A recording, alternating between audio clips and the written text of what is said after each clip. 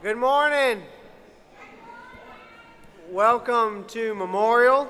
I am yet again not Pastor Joseph. I'm Andy. I'm the youth minister here and help with the music some in this service. We're glad to see everybody with us this morning. I want to welcome all visitors. Draw your attention to, the slideshow is finished now, but the bulletin is a very important thing. I know we don't use it as an order of worship for this service, but it is, especially the new format, has a lot of information about what's going on at church over the next few weeks. And so please pick one of those up on your way out. There are plenty back there, and we want everybody to be in the know about what's going on here. So please be sure and do that. I want to let you know that next Sunday is a very special Sunday. The 18th of August is a busy day for us, especially for our kids. It is Promotion Sunday, so the kids will move up. All kids will meet Miss Katie in the gym at the beginning of the Sunday school hour at 10 o'clock. And from there, you'll be dismissed to go to your new Sunday school classes if you're moving up. Back to school blessings will also be offered at both the 9 a.m. and the 11 a.m. service next week. And we'll hope you'll be there for this tradition that's been started at Memorial. As we go back to school, we want to make sure we send the kids and everyone and teachers as well back to school with God's blessings. And also next week, third graders are going to receive their Bibles. That's also a tradition here at Memorial, and that will be done at both the 9 and the 11 a.m. service as well. This is a gift that the church gives. If you are a parent of a third grader, please make sure that Katie knows which service you would like to have the Bible presented at, and I guess you can do that in just a few moments when we greet one another or after church today. Just make sure she knows so she can have the Bibles at the appropriate service. I think I need to call upon Wayne. He has some announcements about next Sunday as well.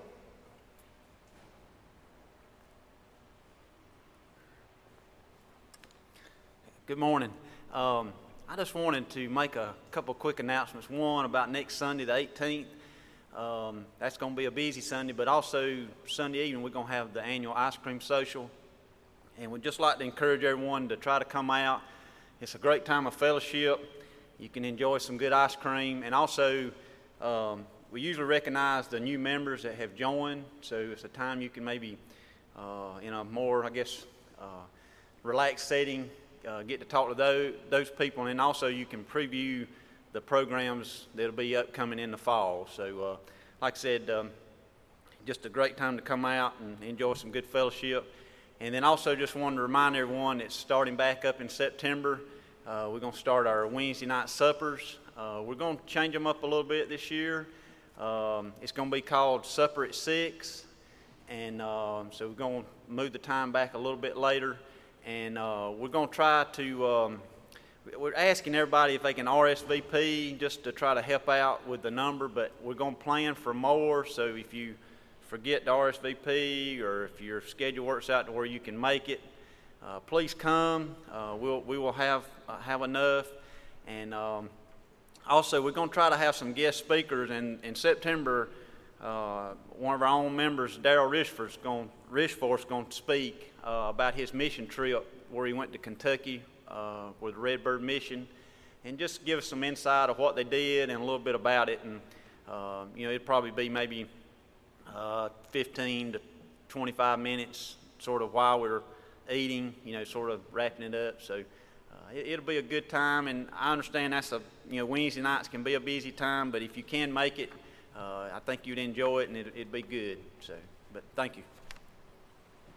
Well, we are glad that everybody's here this morning to worship the Lord. So why don't we stand up and do just that? Well, you are beautiful, my sweet, sweet song. Well, you are beautiful, my sweet, sweet song. Well, you are beautiful, my sweet, sweet song. And I will sing again.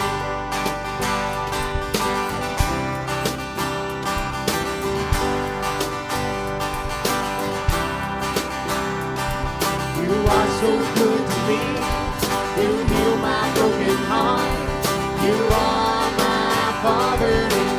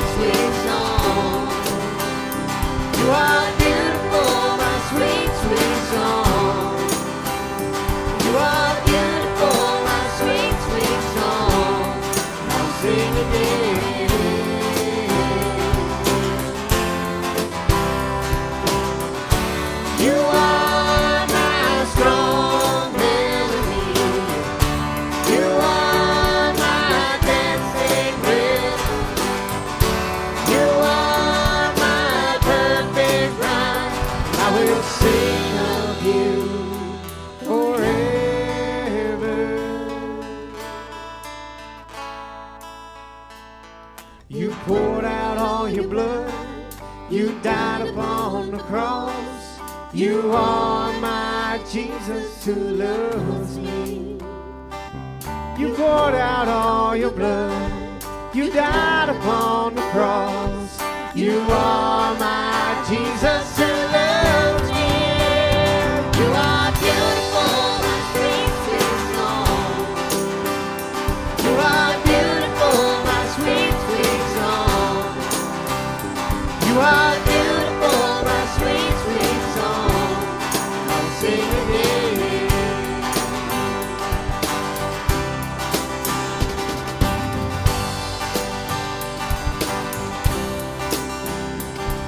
You are my Father in heaven. You are the Spirit inside of me. You are my Jesus who loves me. Let's pray together. Dear Lord, we thank you for that. We thank you for being our Father and the Spirit inside of us, Lord, and just the one that loves us more than anything else. Lord, we hope that we can just be that back to you, that we can show you the love that you deserve. Lord, open us up today. Fill us with your word and your Holy Spirit, Lord. Speak to us so that you can speak through us for the rest of the week. Lord, we love you. In your name we pray. Amen.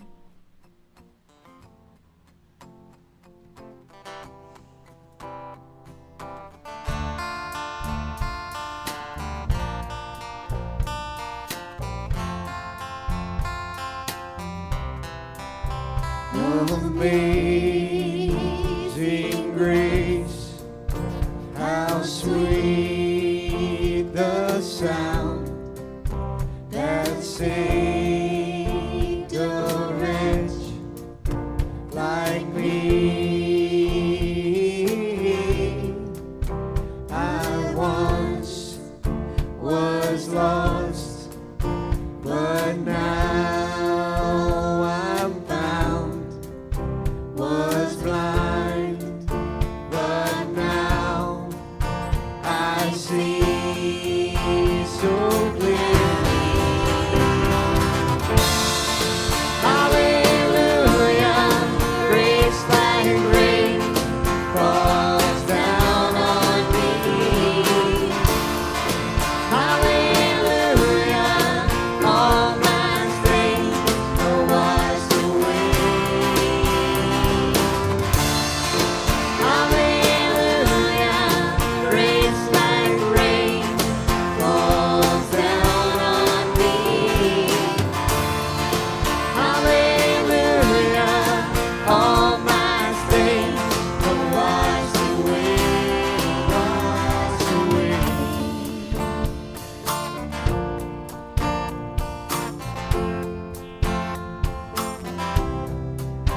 'Twas grace that taught my heart to fear, and grace my fears relieved. How precious did that grace appear the hour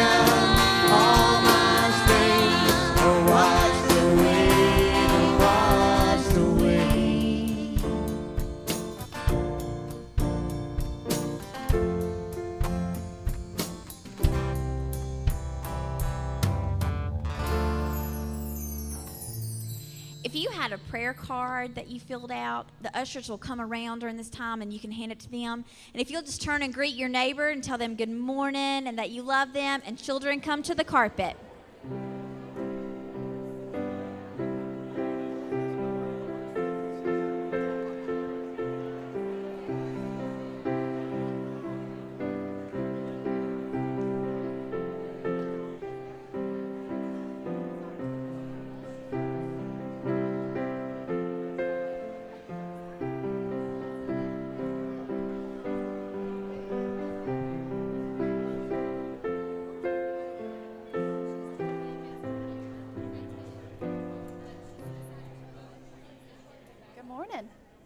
How are y'all? Is everybody doing good? Can y'all hear me way over there? Okay. I'm glad we have so many people. We're filling out the carpet this morning. Everybody's still talking. Do y'all think we should wait on them? Okay, I have a question for you. Have you ever played a scavenger hunt or treasure hunt game? What do you do when you're playing a scavenger hunt? Bridget? Yeah, and how do you find the treasure? You got an idea? What do you do? Yes. Is that what you were going to say, Morgan? Is that what you were going to say, Justin? Yeah. You have clues. Somebody might tell you a clue and send you to the next spot, or you might read them on a little card or something. But you go from one place to the next, and you have all these clues that help you find the treasure at the end. Well, what is that treasure at the end, usually? Is it usually like gold or something big and exciting? No, it's usually like what? Candy, which would be good. Or like a little plastic toy that breaks or something. It's usually not a big deal. You want to say something that you found? What? Yeah? You want to?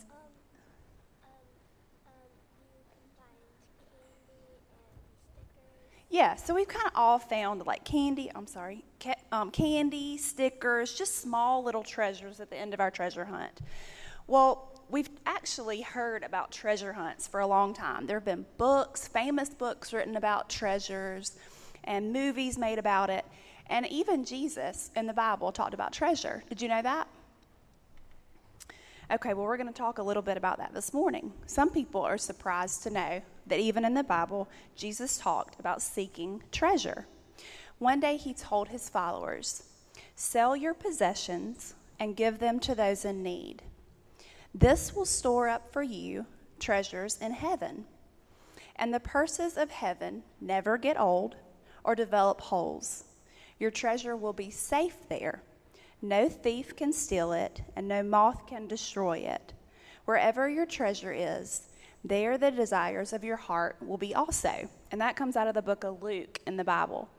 Well, what do you think? We know how to do a scavenger hunt. We know how to do a treasure hunt.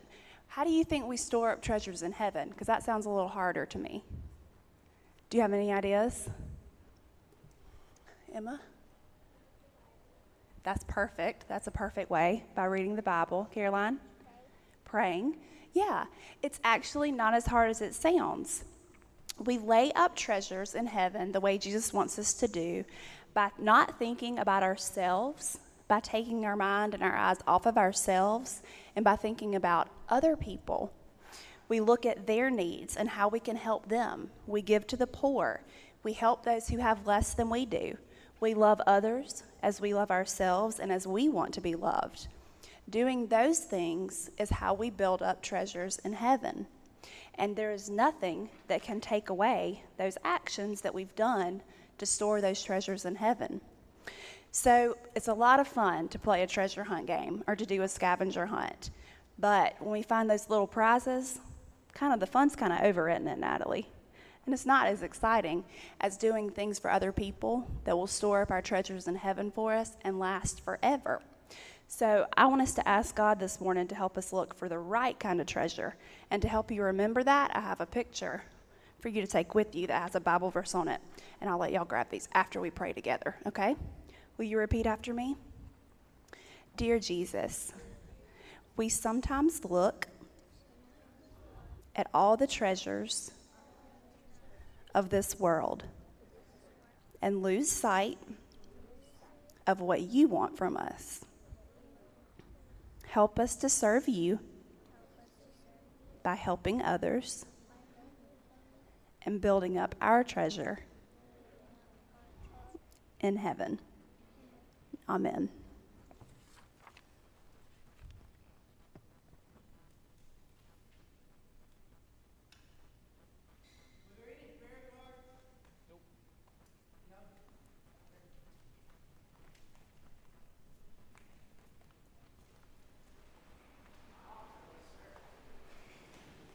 Was there?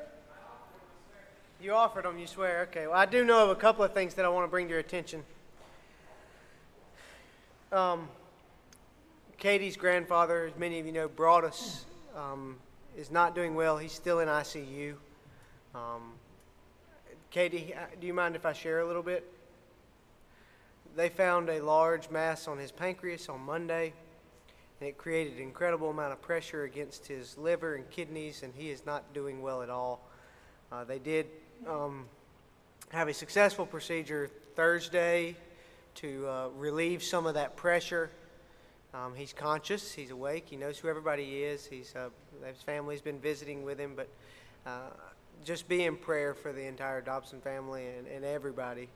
And all of us too, because Broadus he was a big part of this church and is a big part of this church, and so just be in prayer for him. I also look out and I see the Culbersons here this morning. I know, Ann, you're leaving pretty soon, is that right? Next Monday, and it's to Germany, right? She's teaching abroad this fall, and she leaves in about a week, and then Scott and the girls are going to follow a couple weeks later than that and be there through October. So we pray for you as you go abroad as well. And are there any others that anybody would like to mention before we pray? Well, if not, then let's bow before the Lord this morning. Most gracious and loving Heavenly Father, we thank you so much for the many gifts and the blessings in our lives. We confess that we do not deserve them. We confess that we are but sinful people, and were it not for your grace and your mercy, we really would be nowhere. We thank you so much for the work that you have done in our lives and for the work that you have done in this church. We also confess this morning that some in our midst and some that we know of are hurting, whether it's due to physical pain or broken relationships or spiritual agony even. So Lord, we come to you pleading this morning that you would bind up the wounds of the brokenhearted, that you would provide faith and courage for those who are struggling spiritually, and that you would mend the broken relationships that are here, that are heavy on our hearts. We claim your promises that you aim for us to prosper, and that you do not aim for us to be harmed. And sometimes it may not seem like that, Lord, but we hang on to your promises, for we know that you are indeed faithful, and that you are indeed worthy of our praise. Most gracious Father, we thank you most of all for the gift of your Son, that not considering being equal to God something to be held on to, he gave up his position next to you and came not just to be with us, but to be one of us in every way, in every fashion, Lord, even unto death. And because you were willing to give him up, Lord, we are now called your children. We are now citizens of your kingdom. We have forgiveness of sins and eternal security. And Lord, for this we are most grateful. And we seek to be like your Son every day as true disciples, as followers, as worshipers, as those who would go after him, follow in his example, and mimic his every teaching. And so we again begin this morning to do just that by praying the prayer that he taught us to pray. Our Father, who art in heaven, hallowed be thy name. Thy kingdom come, thy will be done on earth as it is in heaven. Give us this day our daily bread, and forgive us our trespasses, as we forgive those who trespass against us. And lead us not into temptation, but deliver us from evil. For thine is the kingdom, and the power, and the glory, forever. Amen. Well, as I call Mr. Clute up here, Bill Clute, I've been looking forward to hearing from you. I guess it's been a little over a year now, hadn't it, since the last time Bill spoke, but he is our resident apologist. Can I say that, Bill? All right, come on up, Bill. Many of you know Bill Clute, but if you don't, he's a brilliant man, as well as a crazy guy who likes to fly in airplanes. So it's a weird combination. But no, we're very happy that Bill's a part of our congregation, and he is spearheading some things for us, whether it's the Reasonable Faith that meets tomorrow night or our resolution to the annual conference 2016, hoping to get something passed for that as well. So I welcome you and look forward to hearing it.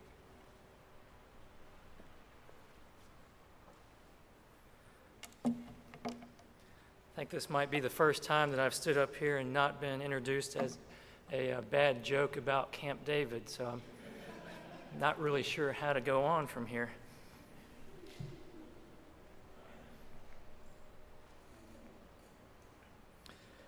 I am the way and the truth and the life. No one comes to the Father except through me. These words by Jesus will be the foundation of our message this morning, and they're also a foundation of Christianity. But in our world today, these words have been called divisive, hurtful, and intolerant. So what does it mean to be tolerant? Merriam-Webster defines it as sympathy or indulgence for beliefs or practices differing from or conflicting with one's own, the act of allowing something. This isn't how our society defines it, though. Our society defines it as acceptance of all beliefs, actions, and lifestyles as being equally valuable, equally moral, and equally true. To express disagreement is now considered hurtful, unloving, and just plain wrong. Some Christian churches, not wanting to be perceived as intolerant and wanting to be welcoming to all people, have sacrificed the foundations of faith for the perception of love. These churches, along with our society in general, say that some Christians are just so intolerant by not accepting all others. Who do these Christians think they are to judge other beliefs to be wrong? Well, to hear people make these objections almost makes you think that they're judging our beliefs to be morally wrong. But wait, they're saying that we are morally wrong and they won't accept any belief that doesn't accept all beliefs. Aren't they being judgmental and intolerant themselves? This is where the whole modern understanding of tolerance becomes incoherent and hypocritical. It seems to be directed only at Christianity, and this may be because Christianity teaches that objective truths do exist. There are moral rights and wrongs that aren't to be left to everyone's own opinion. I was recently watching a biography on the late comic Sam Kinison. Now, some of you may remember him as the screaming history professor from Rodney Dangerfield's film Back to School, or anytime you saw him on TV as a screaming somebody. That was his act. Kinison was the son of a Pentecostal preacher, one that did not believe in the resurrection or the second coming of Christ. His dying wish was that Sam would follow in his footsteps, and for a while, Sam did. But Sam found himself much more comfortable being a stand-up comic, mocking Jesus on the cross as his act. I found it interesting that when the biography show interviewed other big-time comedians about this mocking act, they declared it genius and daring. But Christianity wasn't Kinison's only target. He was an equal opportunity offender. He also mocked homosexuals. But to this, his fellow comedians didn't declare him genius. Instead, they said, well, it was funny, but just plain wrong. So why is one wrong and the other one genius? They didn't explain it, and neither does our society. Do not judge so that you won't be judged. This scripture has probably become the most quoted scripture in our society today. It used to be John 3:16 or the 23rd Psalm, but they've been replaced. More often than not, this verse is not used by Christians, but by non-Christians, condemning Christians for judging, and they then declare that we are being arrogant. Let me make 2 points on this. First, Matthew 7 is not declaring that we should never judge. Only if you read verse 1 in a vacuum could you come to that conclusion. If we read on, we see that it is telling us that we need to get ourselves right before trying to correct others. We should not be hypocrites. Verse 2 and 3 read, "For with the judgment you use, you will be judged, and with the measure you use, it will be measured to you. Why do you look at the speck in your brother's eye, but don't notice the log in your own eye?" Now some stop there and say, "I don't want to be judged, so I'm just not going to judge others." They miss the point. They do nothing to get that log out of their own eye. But if we continue on to verse 5, we see, "First take the log out of your eye, and then you will see clearly to take the speck out of your brother's eye." If we drop down to verse 15, which says, "Beware of false prophets who come to you in sheep's clothing, but inwardly are ravaging wolves." We can only beware of these false prophets if we make judgments as to who they are. First, we need to get our lives right with God, though. Yes, we should welcome and love all people, and we should recognize and deal with our own sins. But this is far different from pretending that there are no objective morals and truths, that it is all just up to everyone's own opinion, that we should accept all actions as normal.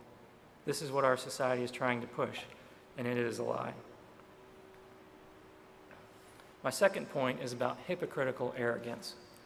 A parable about an elephant is often used to illustrate what is perceived to be arrogance by Christianity. It goes something like this. Blind scribes are touching different parts of an elephant. One who has a hold of the tail says, "This is a rope." Another who has a hold of the leg says, "It's not a rope, it's a tree." A third who has the trunk says, "You're both wrong, it's a snake." The moral of the story is that all religions are like these men. They each touch different parts of ultimate reality, and therefore any one of them is arrogant to say that they have the whole truth. This is the relativistic viewpoint of New Age spiritualism, like Oprah promotes, and many Eastern religions like Hinduism. But take a step back and think about what is being said here. Do you see the hypocritical claim that's being made? Jesus, Buddha, Krishna, Moses, and Muhammad are all blind, but in fact, I can see. These leaders all had small perspective, but I'm the one who has the full picture. Now, who's being arrogant? If it is arrogant to say that Christianity is the one true way, then it is equally arrogant to say that Buddha, Muhammad, and Jesus were all wrong in their exclusive claims because I am the one who has the full picture. You see, Christianity is not the only exclusionary belief system. Christianity is the only one that is called out for it. Most all religious systems are exclusive at some point. Hinduism has what is known as the caste system, where acceptance into the various hierarchical social systems is exclusively based on the family you were born into. Buddhism was born out of Hinduism because the Buddha rejected and excluded the caste system, as well as other Hindu teachings. Islam only accepts those that proclaim that there is no God but Allah and Muhammad is his prophet. And even those that claim to accept all beliefs exclude some. I remember talking with a Unitarian. Unitarians claim to accept all beliefs. I asked if they would accept me, and he said, sure. So I said, I believe that Christianity is the one true belief, that the Trinitarian God of the Bible is the one and only God, and that through Jesus is the only way to salvation. Would the Unitarian Church accept that? He said, well, I don't think we can accept that. So even the all-inclusive churches exclude somebody. They exclude the exclusivists. The poet Steve Turner gives a tongue-in-cheek description of our society's view on religion. He writes, Jesus was a good man like Buddha, Muhammad, and ourselves. We believe he was a good teacher of morals, but we believe that his good morals are really bad. We believe that all religions are basically the same, at least the one we read was. They all believe in love and goodness. They only differ on matters of creation, sin, heaven, hell, God, and salvation. We see that the charge of intolerance against Christianity is hypocritical and based on a false understanding of the word tolerance. Society is preaching that we should strive for unity by being accepting and loving of all people, actions, and lifestyles, that this is the ultimate ethic. They even say that this is the Christian thing to do. But is it? When Jesus was being questioned by Pontius Pilate, he said, I have come into the world for this, to testify to the truth. Everyone who is of the truth listens to my voice. Now, if it was necessary for him to come into the world to testify to the truth, then that means that there's testimony in this world that is not the truth. If everyone who is of the truth listens to his voice, then it implies that there are some that aren't of the truth and do not listen to his voice. What good is unity if it is at the expense of truth? Isn't truth what we all want? When we see a court case, isn't truth what we want to come out of it? Isn't truth what we wish we could expect from our government? When Jesus told Pilate that he came to testify to the truth, Pilate's reply was, "What is truth?" So, what is truth? Truth is that which accurately represents reality. If I was to claim that it's raining right now in this room, you could quickly discern whether or not I'm making a true statement.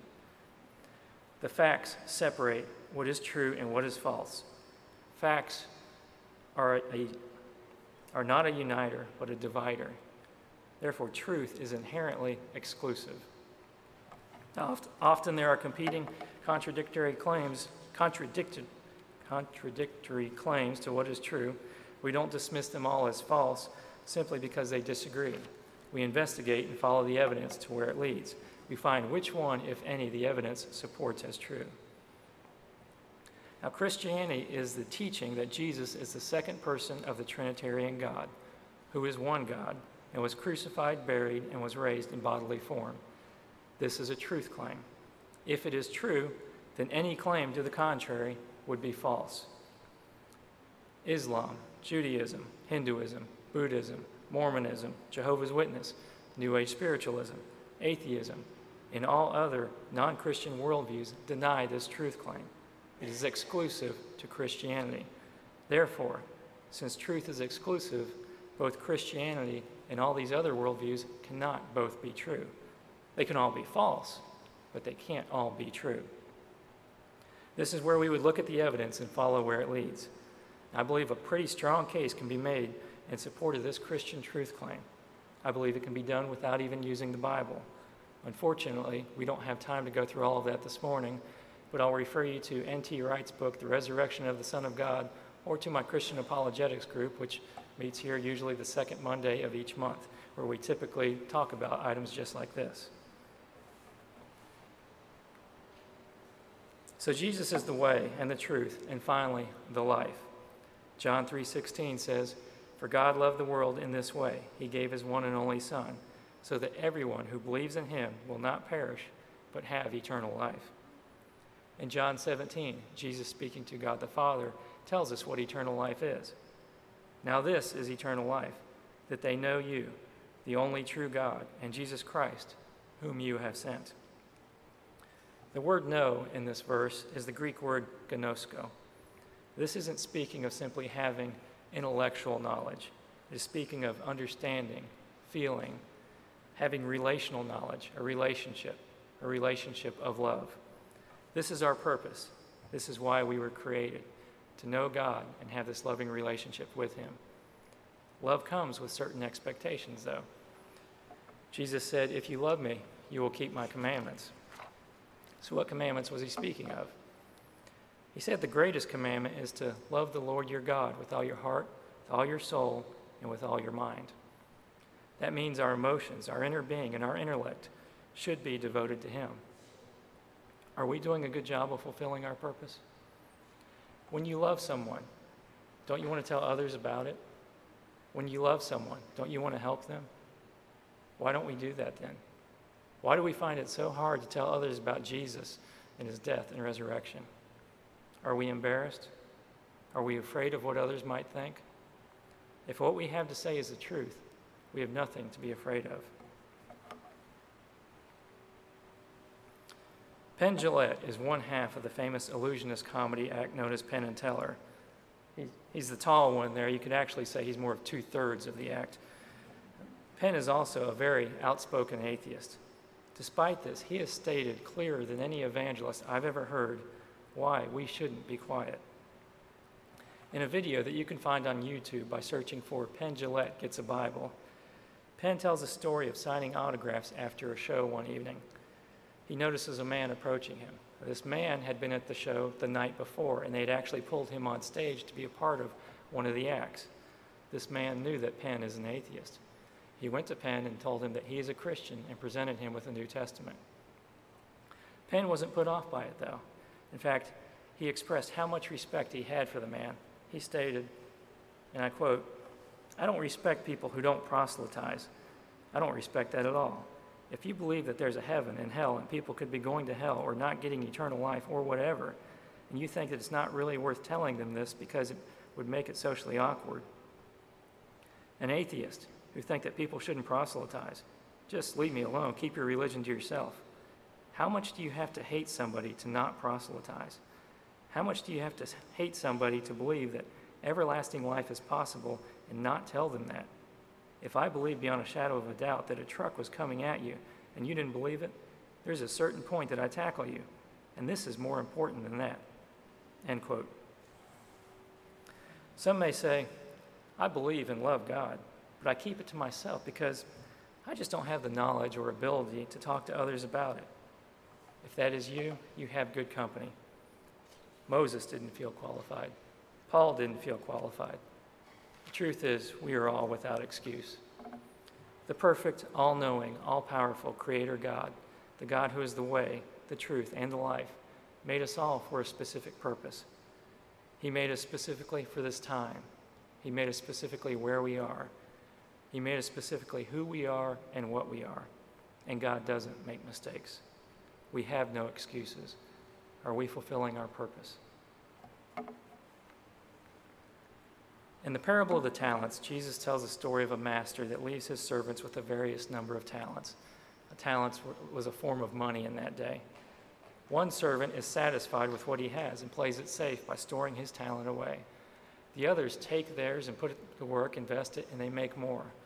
The master is very disappointed with the one that played it safe. And he takes that servant's talent and gives it to one of the others that had earned more. Are we like that satisfied servant? I was recently in a church meeting in a local Methodist church where the pastor announced that in the first 7 months of this year, they had gained 200 new members. We could do the same. If we put our fears aside and our satisfaction with the status quo, we could grow as well. Not by setting truth aside and blending in with the culture, but by being a voice of truth in stark contrast to the culture. Throughout history, the gospel has prospered most when it stood in contrast to the culture around it. If we make that stand, we can have the master of all tell us, "Well done, good and faithful servant. You have been faithful with a few things. I will put you in charge of many things. Come and share your master's happiness." The truth of the gospel for you and me and all people. Let us go forth and fulfill our purpose. Please stand at this time as we reaffirm our faith.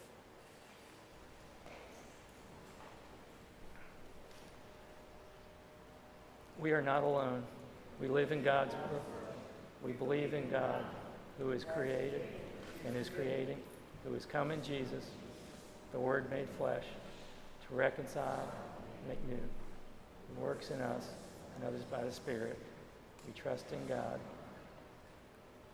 We are called to be the church, to celebrate God's presence, to love and serve others, seek justice, and resist evil, proclaim Jesus, crucified and risen, our judge and our hope, in life and death, and life beyond death. God is with us. We are not alone. Thanks be to God. Amen. At this time, let's worship with our offerings.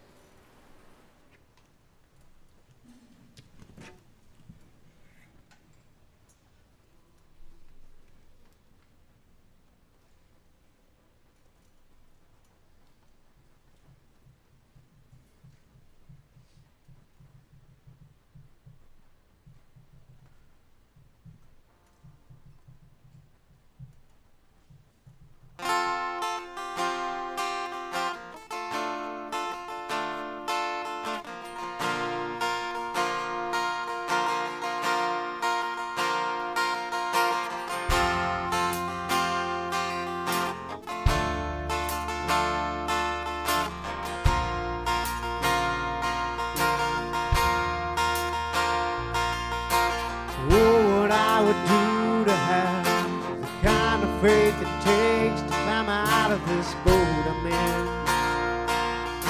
and onto the crashing waves, to step out of my comfort zone, into the realm of the unknown where Jesus is, and He's holding out His hand.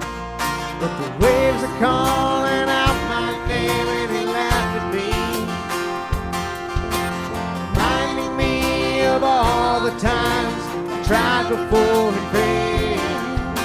The waves they keep on telling me, time and time again, boy, you'll never win. You'll never win. But the voice of truth tells me a different story. The voice of truth says do not be afraid. And the voice of truth says this is for my glory. Out of all the voices calling out to me, I would choose to listen and believe the voice of truth.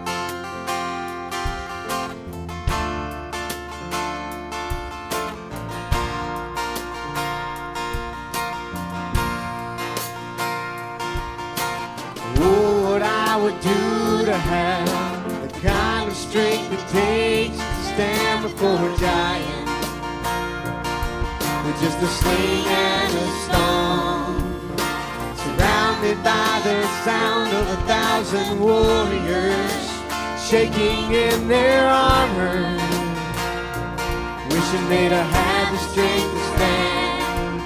But the giant's calling out my name, and he laughs at me, reminding me of all the times I tried before and failed. The giant keeps on telling me, time and time again, boy, you'll never win. You'll never win. But the voice of truth tells me a different story. The voice of truth says do not be afraid. And the voice of truth says this is for my glory. Out of all the voices calling out to me, I will choose to listen and believe the voice of truth. But the stone was just the right size to put the giant on the ground, and the waves, they don't seem so high from the top of them looking down. And I will soar on the wings of eagles when I stop and listen to the sound of Jesus singing over me. But the voice of truth tells me a different story. The voice of truth says do not be afraid. And the voice of truth says this is for my glory. Out of all the voices calling out to me, I will choose to listen and believe. I will choose to listen and believe the voice of truth.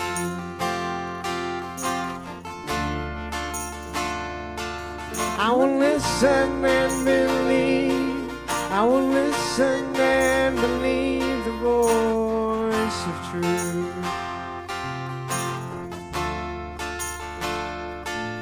I will listen and believe.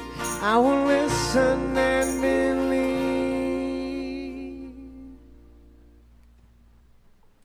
Will you stand? Let's sing together.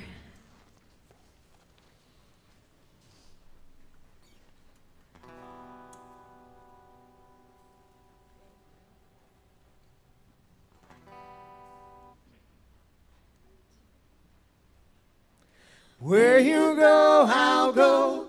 Where you stay, I'll stay. When you move, I'll move. I will follow.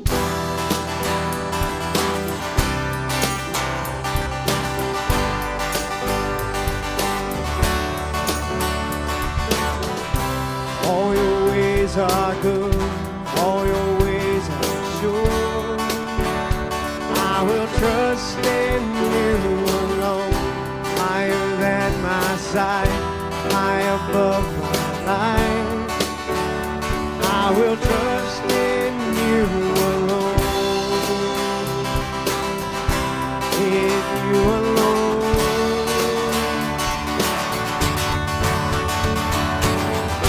Where you go, I'll go. Where you stay, I'll stay. When you move, I'll move.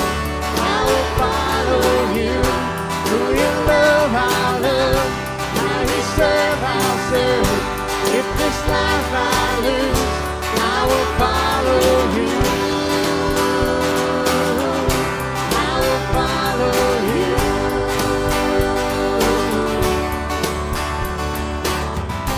Right into the world, right into my life. I will live for you alone, for the one I see, knowing I will find all I need in you alone, in you alone.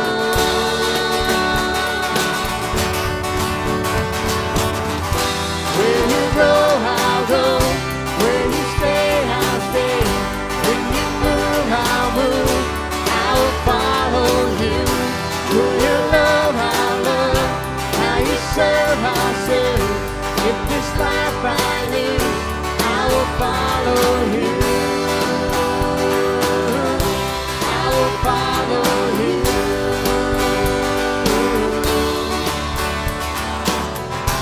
In you there's life everlasting. In you there's freedom for my soul. In you there's joy, unending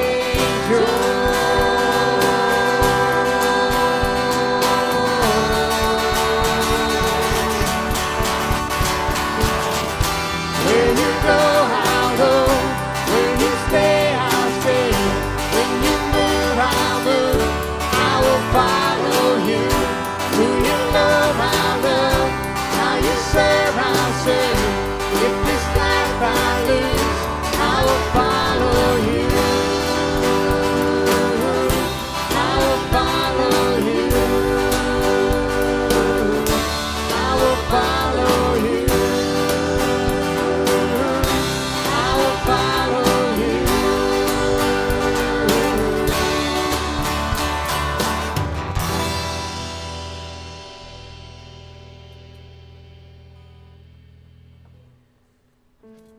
Now may we go as people who follow the way, the truth, and the life.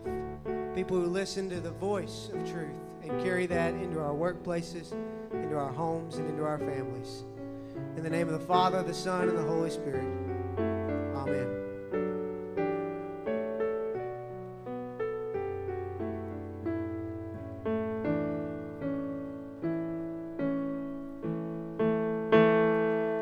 God will raise you up on eagle's wings. There you are, the breath of dawn. Bring you to shine like the sun, and hold you in the palm of God's hand.